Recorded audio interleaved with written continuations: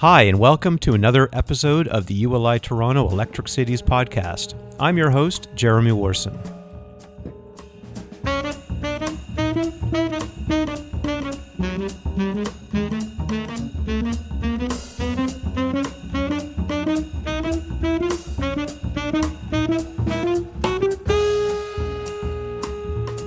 Today is May 15th, 2020. And it's been about 2 months since the COVID-19 pandemic swept across our globe, significantly altering the way we live, work, play, and interact, while causing devastating impacts on the economy. One of the impacts of COVID-19 we're going to explore today is on the condo market in the Toronto region.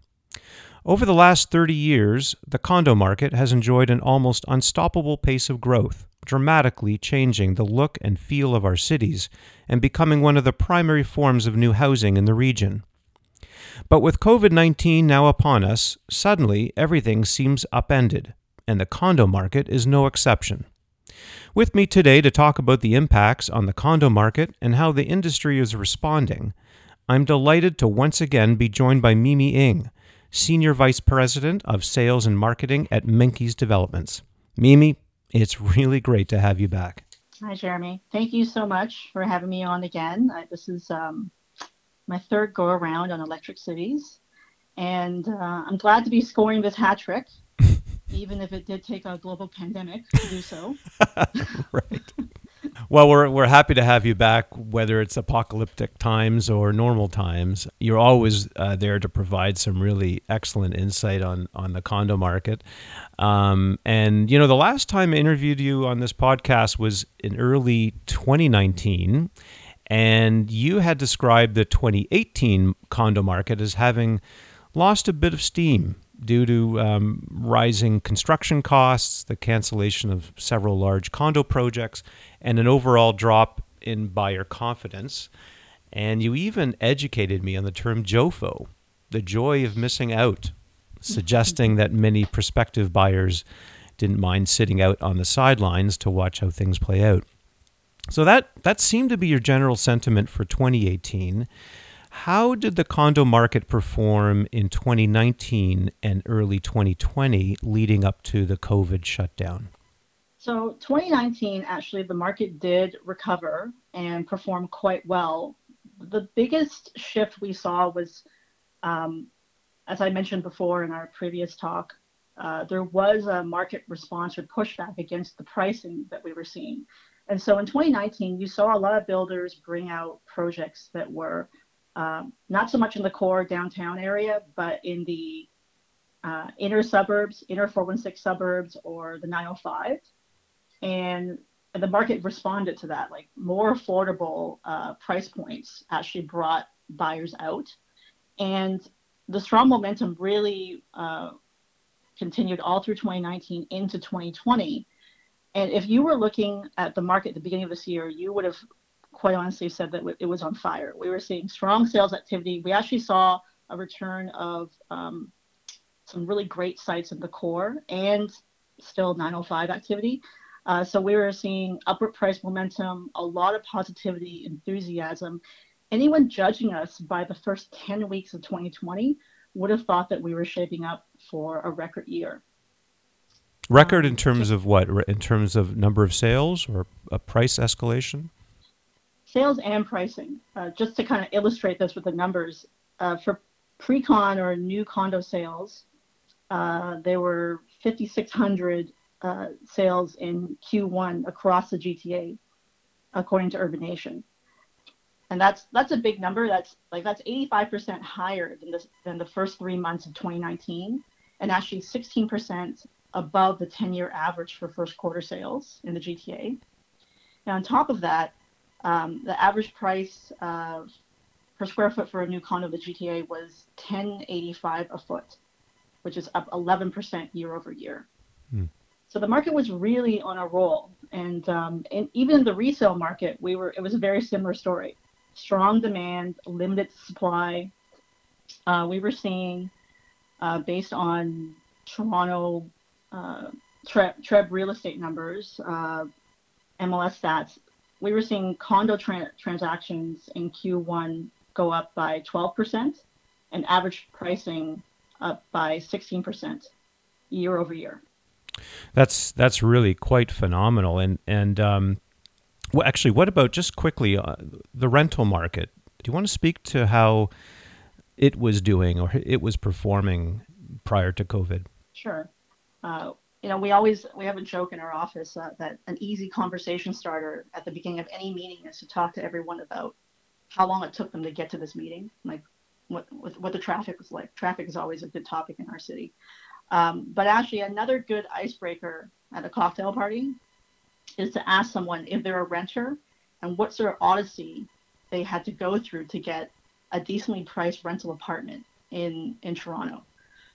Like we've always had a very tight rental market. Everybody talks about that, and it's been a known phenomenon for the past decade and a half, two decades. So CMHC was reporting vacancy rates in Toronto for purpose-built rental at 1.5% last year, and condo vacancy rates, rental condominium vacancy rates, were actually even lower at 0.8%. And they were expecting rents to go up, especially because last year there was a loosening of rent control laws, which allowed new buildings built after November 15th, 2018, to not be subject to rent control. So there was actually an expectation that rents were going to continue to go up and maybe escalate even faster. So the market was very tight on that side too. So everything was on fire. And then about 2 months ago, mid-March, everything just sort of hit like a sonic boom, really, the way everything just shut down. We're now 2 months into the shutdown. What has life been like for you and the rest of your condo team at Menkes? Like you said, it really just happened overnight. And I have to say, even at the beginning of March, when there were growing concerns about COVID, we did start to see a drop in actual foot traffic to our sales offices. But we strangely at the same time saw a higher conversion rate. So if anyone was coming out to a sales office, if somebody went to a sales office on the weekend of March 14th, March 15th, there was a high chance that they went home that night carrying a purchase agreement. So the buyers that came through in that period were still quite serious.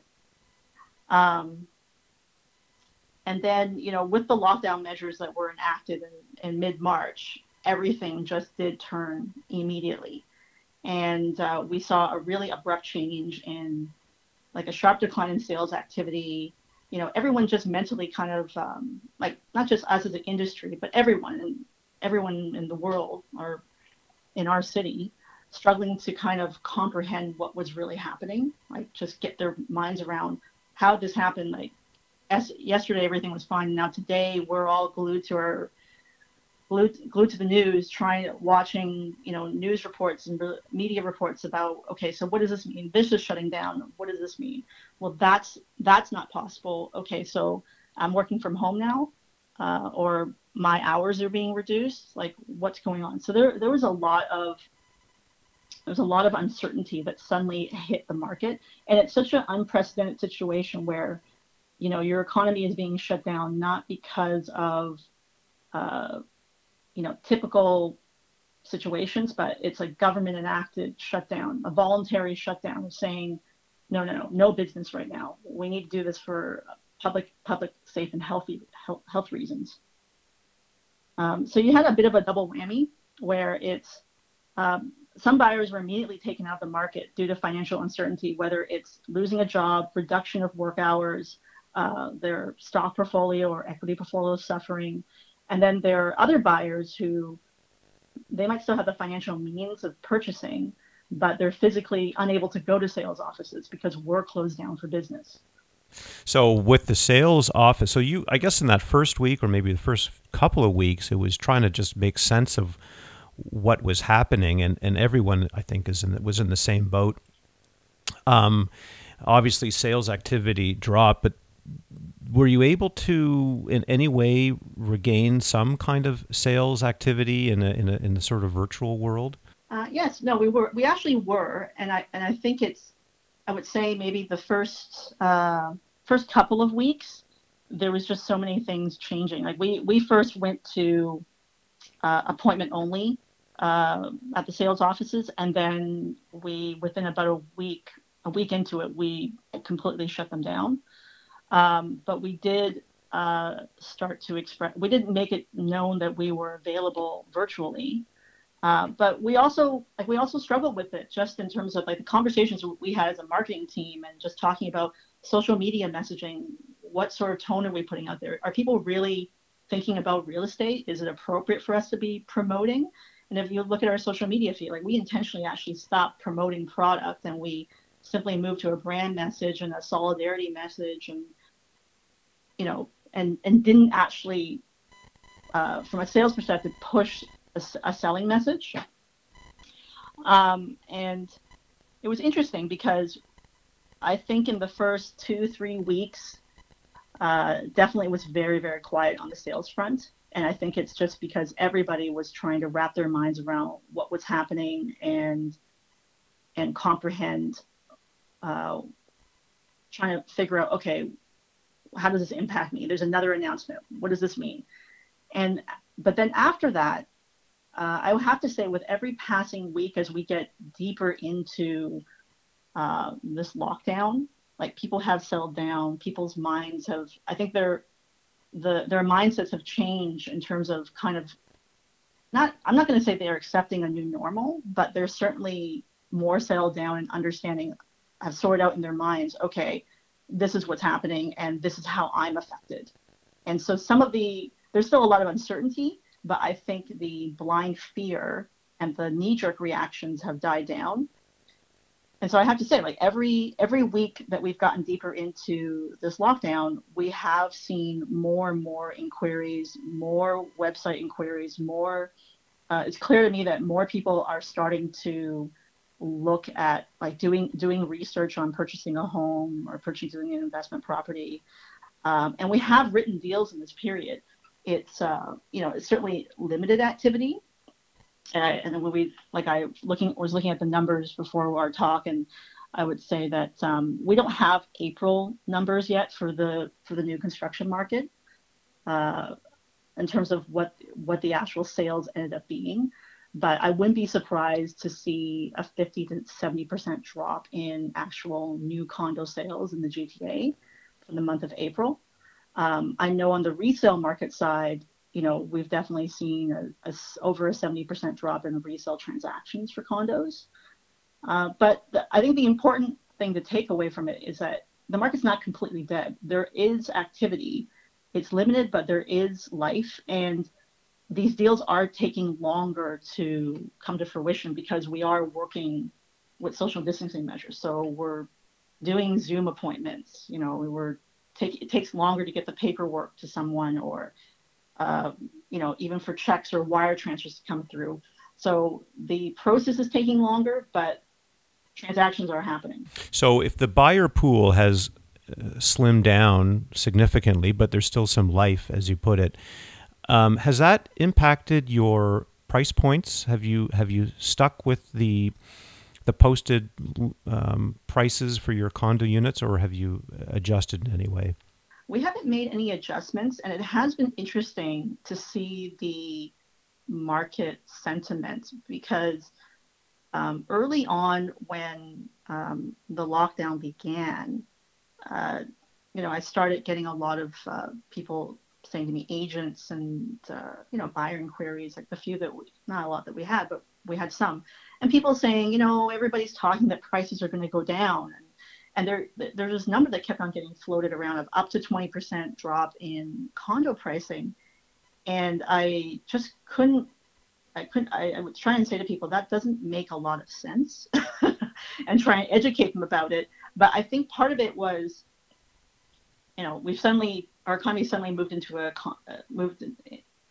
a recession, and there is a lot of messaging out there about banks deferring mortgage payments, your credit card company reaching out to you and offering you a discounted rate.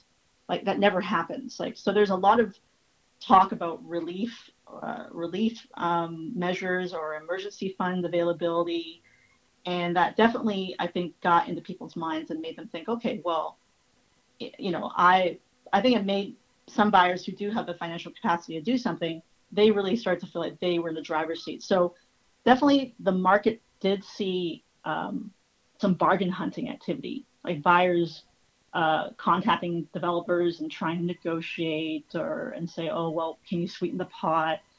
So there has been a little bit of that bargain hunting mentality, but like for us, like we're not budging on pricing, and I don't really see a lot of builders actually doing that because, quite factually, I don't think our costs are going down; they're going up. When you think about what's happening in terms of the construction cycle um, and Well, what's happening on construction sites. let's talk about construction sites. I'm really curious to know how that has impacted the construction activity at some of your sites in Toronto. There has been some postings on social media of Sugar Wharf down Right. near the lakeshore of a slowdown. I'm really curious to find out how has that impacted construction, particularly the delay for your completion dates. So we had some sites that we were about to start construction on that we had to put on hold due to the province's shutdown order. But we did have 3 active condo sites downtown, including Sugar Wharf, that were deemed essential and allowed to remain operational. And I really have to give our construction team and the larger construction industry in general, like Build, ResCon, labor unions, the trades, I have to give them a lot of credit because there was a lot of dialogue and coordination that had to happen because they were asked to pivot very quickly and change their workflow and procedures to reflect social distancing. Like it's not very easy to change ingrained work habits overnight. Um, like I'm embarrassed to say how much of a mess I was, the first couple of days of working from home, of me trying to get myself set up with just with my little desk and computer and workstation. And that's just me trying to work with my own situation. You're talking about hundreds of people being coordinated, people on construction sites not being asked to not share tools, like not to carpool, not to stand too close to each other during breaks. And you've got questionnaires and temperature checks being administered every morning before entering the site. That's a lot of pressure on people. Like it's not just it's changing everything so rapidly, and the pressure that you realize you're doing it for everyone's health and safety. But I think the challenging aspect here is that while social distancing measures are necessary and they have translated into improved worker safety, they don't necessarily equate to efficiency. So anecdotally, we're hearing the trades are dealing with 20 to 50% loss in productivity on sites due to social distancing measures. I'll give you an example. At some sites with the hoist elevator, they're only allowing the elevator operator and one worker on the elevator at a time. And how So per many trip. normally are there in one of these elevators? Like a dozen, I would Really? say. Wow. Yeah, because usually, the elevator opens up and everybody gets on and people are bringing materials up. So, it wouldn't be surprising to that in some of these elevators you could get 10 or 12 people. So now it's the operator and one worker allowed per trip. That means that there are just tons of people waiting around, whether it's at the ground level or on a floor, just waiting to get on the elevator. And that's just time spent that they could be spent working, but they're waiting. So a partial solution to that problem is, they've staggered start times for workers. And thankfully, in the city of Toronto and other municipalities, they've expanded the permitted hours of operations for construction sites. So I believe in some areas it's now you can start as early as 6 a.m. and go until 10 p.m. And so that definitely helps with the lengthened work day and lengthened work cycle that we're dealing with on the sites. But the flip side of that is that you've got neighbors around all these construction sites. And so they're now potentially dealing with construction noise for a longer window of time. And of course, everyone's home right now on top of all of that. So there's so many ripple effects to all these social distancing measures. And so from my perspective, I'm just thinking like, how long should we be anticipating the loss of productivity and what's the impact on construction costs? And are we expecting longer construction cycles? Like that's, I can tell you right now that any trade that's being asked to quote on a new job at this moment is talking about a premium for the so-called COVID effect. Let me ask you then about the planned future projects. I mean, Menkes always has projects on the go and future projects that are to be launched in a year or two. How has this impacted your future projects? As a business, I guess our immediate focus is on our immediate commitments in terms of delivering what we've already sold and delivering it safely. So whether it's homes or houses or condos or office space or industrial space, delivering on those commitments. For our longer term projects, I think we're a family owned and operated business, and the Menkes family is now in the third generation at the company, and they're committed to Toronto and real estate. I think they take a very long term point of view. So as a city builder, like our commitment to, we're heavily invested right now in the downtown waterfront. So we're real believers in downtown. I think we're just, those commitments remain the same. I think it's now just thinking about, okay, timing of it all. So it's not a question of if we will launch something, it's a question of when. And it's really us, along with the rest of the industry, trying to figure out when will the market be sufficiently recovered and receptive to new product. And there are builders in the next few months that have been very open in stating that they are planning on launching projects. And so everybody's, interested to see how that's going to unfold. I believe Daniels has something coming up in Thornhill, and maybe something else coming downtown in Regent Park that's supposed to launch, I think, by June or in the summer. So there definitely is activity and people meaning to move forward. But I do think most builders are trying to assess, okay, what we planned for this year, do we still continue with it? Is it pushed from June to September or from September to January of 2021? Like those are the questions that we're all kind of grappling with at the moment. And it's ongoing. You mentioned that Menkes are real believers in the downtown. I want to talk a little bit about the future outlook for the condo market in general. There's quite a lot of media coverage, stories in newspapers and online about the question about city living, and this question about intensification versus suburbanization, moving out to the hinterland.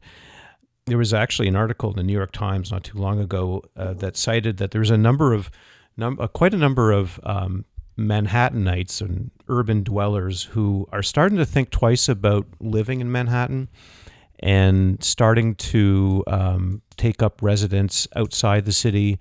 Number of rentals, demand for rentals outside the city is increasing, as people just don't want to be in an elevator every day and deal with the social distancing, worrying about, touching every item that other people might be touching.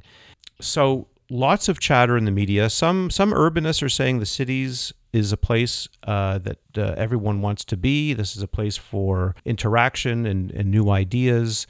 And it's also the pandemic that we're dealing with is allowing us the opportunity to rethink how to use our public space and maybe our open space.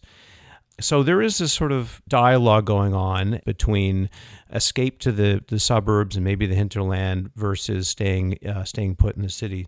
What do you think? What are your opinions about all that intensification versus leaving the city for less dense environments? I mean, it's definitely a really hot topic right now. Does COVID-19 spell the end of urban living? And I personally don't think it does. Like, first off, COVID-19 is not expected to go on forever. Like, there will be a vaccine. I mean, the timing of that vaccine is not clear. Is it 12 months away? Is it 18 months away? But in a larger sense, the circumstances we are dealing with right now are temporary.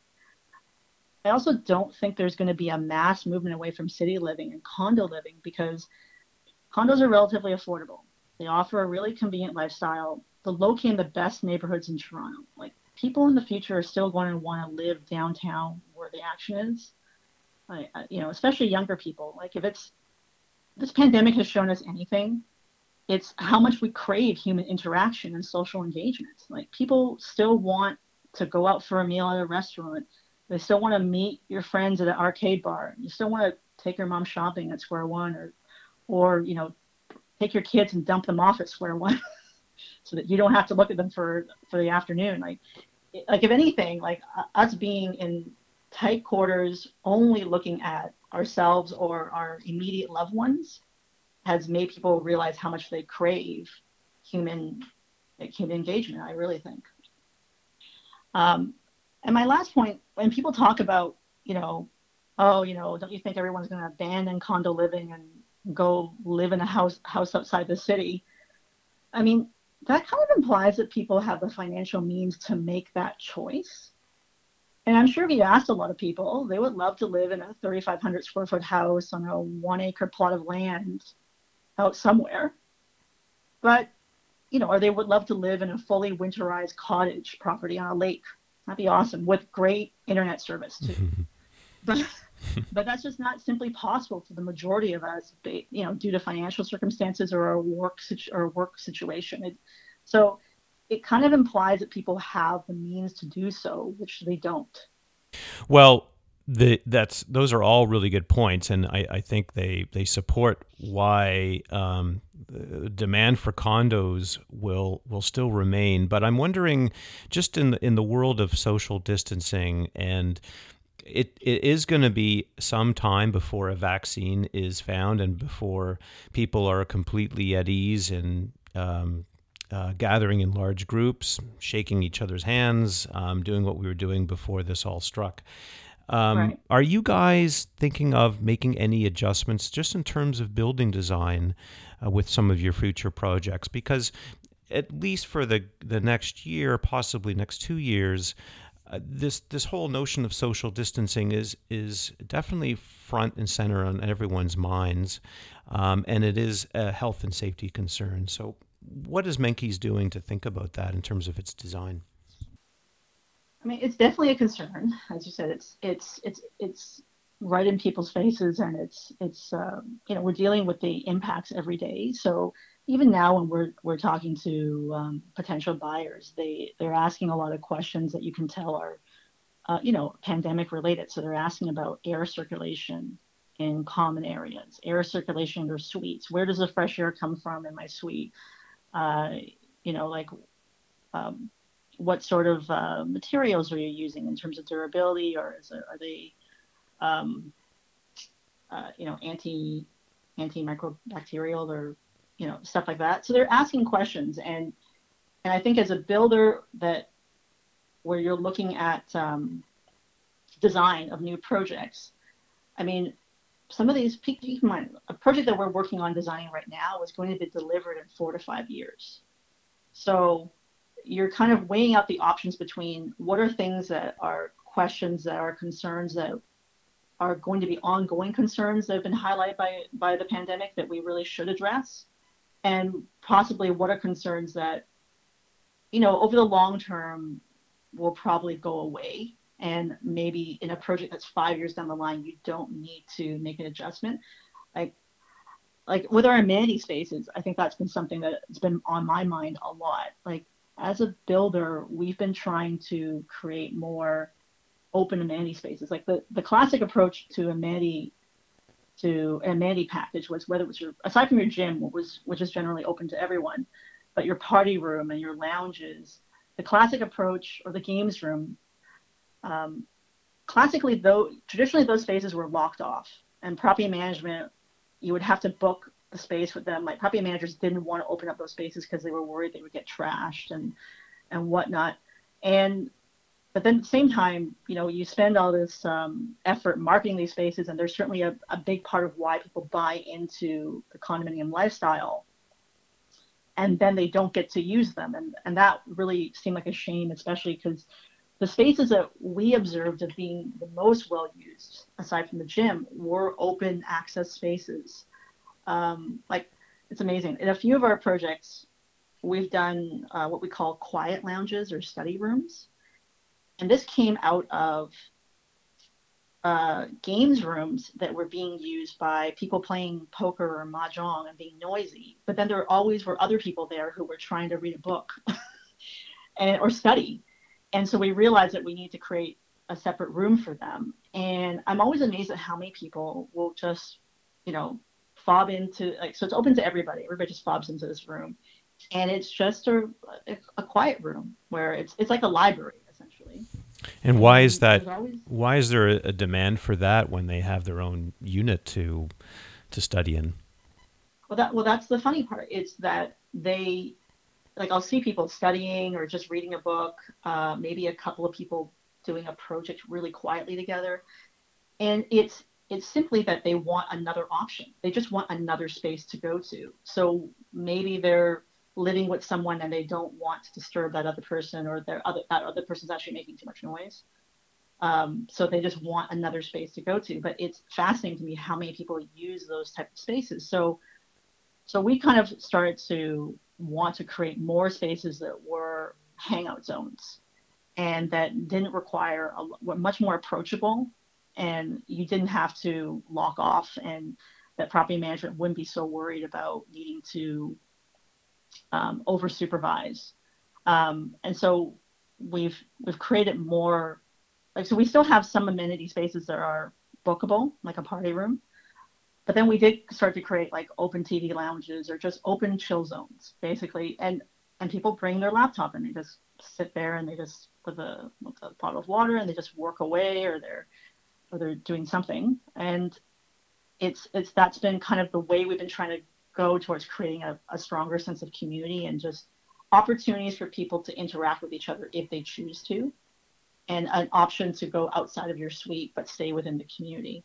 And we've been doing things like more kids playrooms. We're doing a project. We're designing a project right now called Festival, which is a community in partnership with Quadreal in the Vaughan Metropolitan Center, and it's a four-tower community that will ultimately be about 2,500 units. And because it's such a large community, we're able to do quite a significant amenity program there.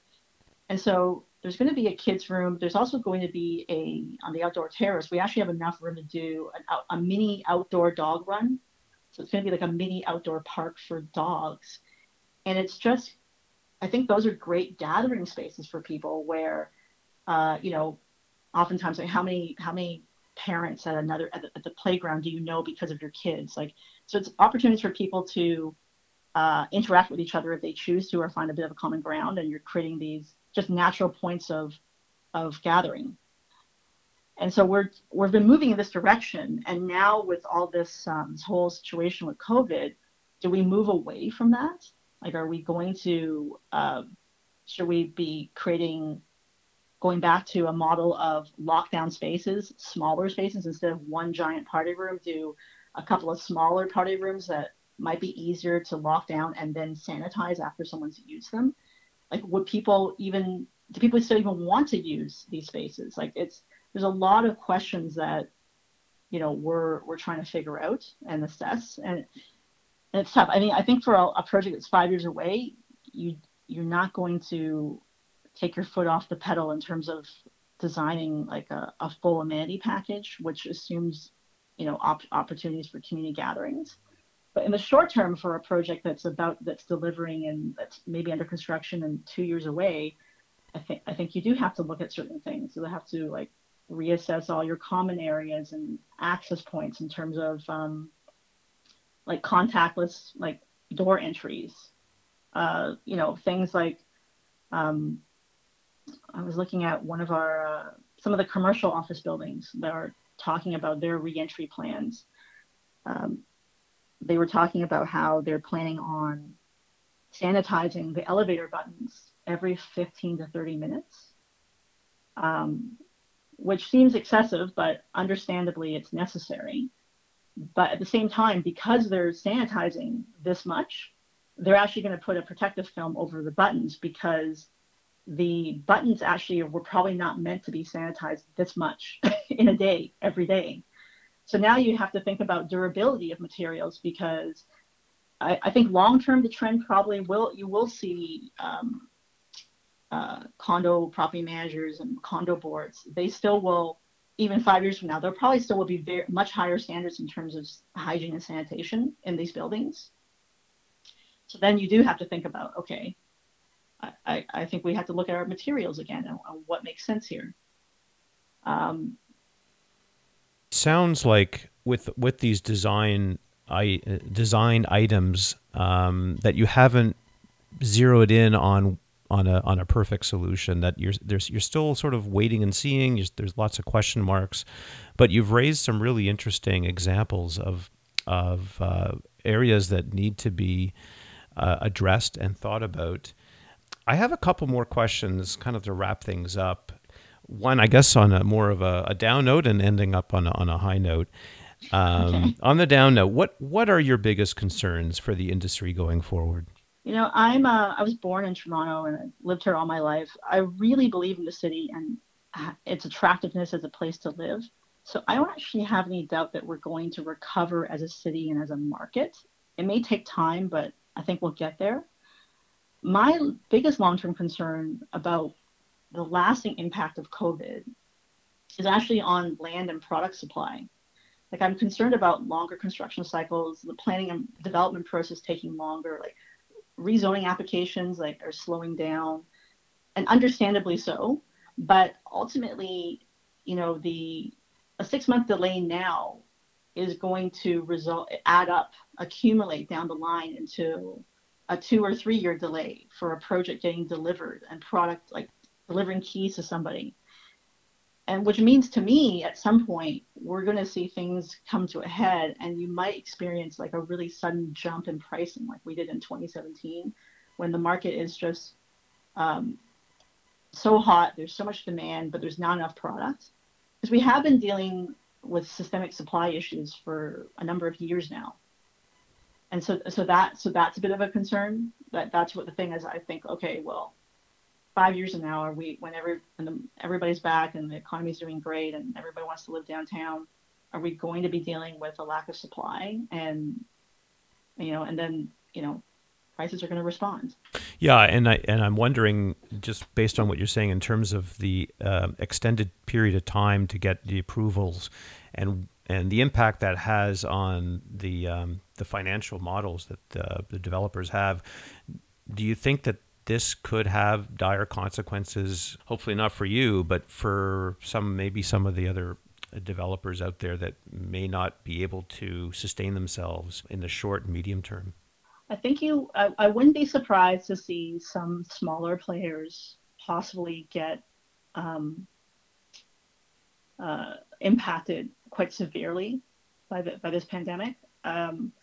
Urbanation was did a webinar, I think last week. I'm not sure what week it was because it's pandemic times, but I'm pretty sure it was last week. They did a webinar and they broke down the new condo supply in Toronto by construction status and time as to when they were sold. And there are about 3,800 units that were sold over 2 years ago that actually have not started construction yet, for whatever reason. And so they flagged that as a potential of, they're quite potentially there are going to be some cancellations down the line because now with activity being paused due to COVID and lockdown measures, that just adds more time onto people's performance that they never factored in and can't afford to factor in. Okay, let's end up on a good note then. We've lived through 2 months of the pandemic and the impacts. Are there any silver linings that you can glean from all this experience? I think there's it's tough because we've all been dealing with a lot, and obviously the full story hasn't been written yet. I think if we're going to take anything positive from this, I think that you're going to see probably more balanced market conditions um, on the new condo side, in the resale market, in the condo rental market. Um, New condos were probably price trend wise will probably stay relatively flat. I don't believe unless we go into a very extended recession of 2 or 3 years that costs will actually that prices will actually see a major drop. I think it's just going to be fairly flat going forward. I do think that this is forcing us to innovate, and from a sales process, um, we're now looking at two different workflows. Like there's a workflow for when we do open back up our sales offices and there will be still a portion of the market that still wants to come in and see the scale model in person and touch through gloved hands our finished packages and our model kitchen or our model suite. But there are going to be a lot of people who don't want to come in and who will want to just have a virtual appointment. So we're being forced to innovate. And even though we had, I think as an industry, we were moving in that direction, I think this has kind of pushed us to really take that jump. Oh, that's And interesting. and really, real estate, it's an interesting business because I think in many ways we still operate in a fairly old school manner. And maybe on the residential side, I think the commercial real estate industry has been more adapted at adapting to technology and new ways of working. But selling pre-construction condos or pre-construction houses, the process hasn't essentially changed that much, and you'd be surprised that um, how much a sales office for a suburban housing development in 2020 looked pretty much like the sales office from 1985. So, we have been adapting to, you know, interactive screens and a bit more tech, but I think now, out of necessity, we're having to really make a big jump into, Zoom calls and go-to meetings and, doing more video content, using a lot more. We're going to be probably using a lot more animated, like 3D content. And actually the more tools that we actually create, even for virtual sales, that's just more content for the consumer to help reassure them about what they're purchasing and give them a more insight into the product. So that's not a bad thing. No, that's a really interesting point. I mean, there's quite a lot of attention drawn to the retail side of things and how a lot of retailers are having to quickly accelerate their investments in e-retailing, internet sales. But it's interesting that you're mentioning that on the residential condo side and sales centers that they've been operating pretty much the same for the last 30 years, and this is really accelerating. That's a really interesting sidebar story. This has been really interesting, Mimi.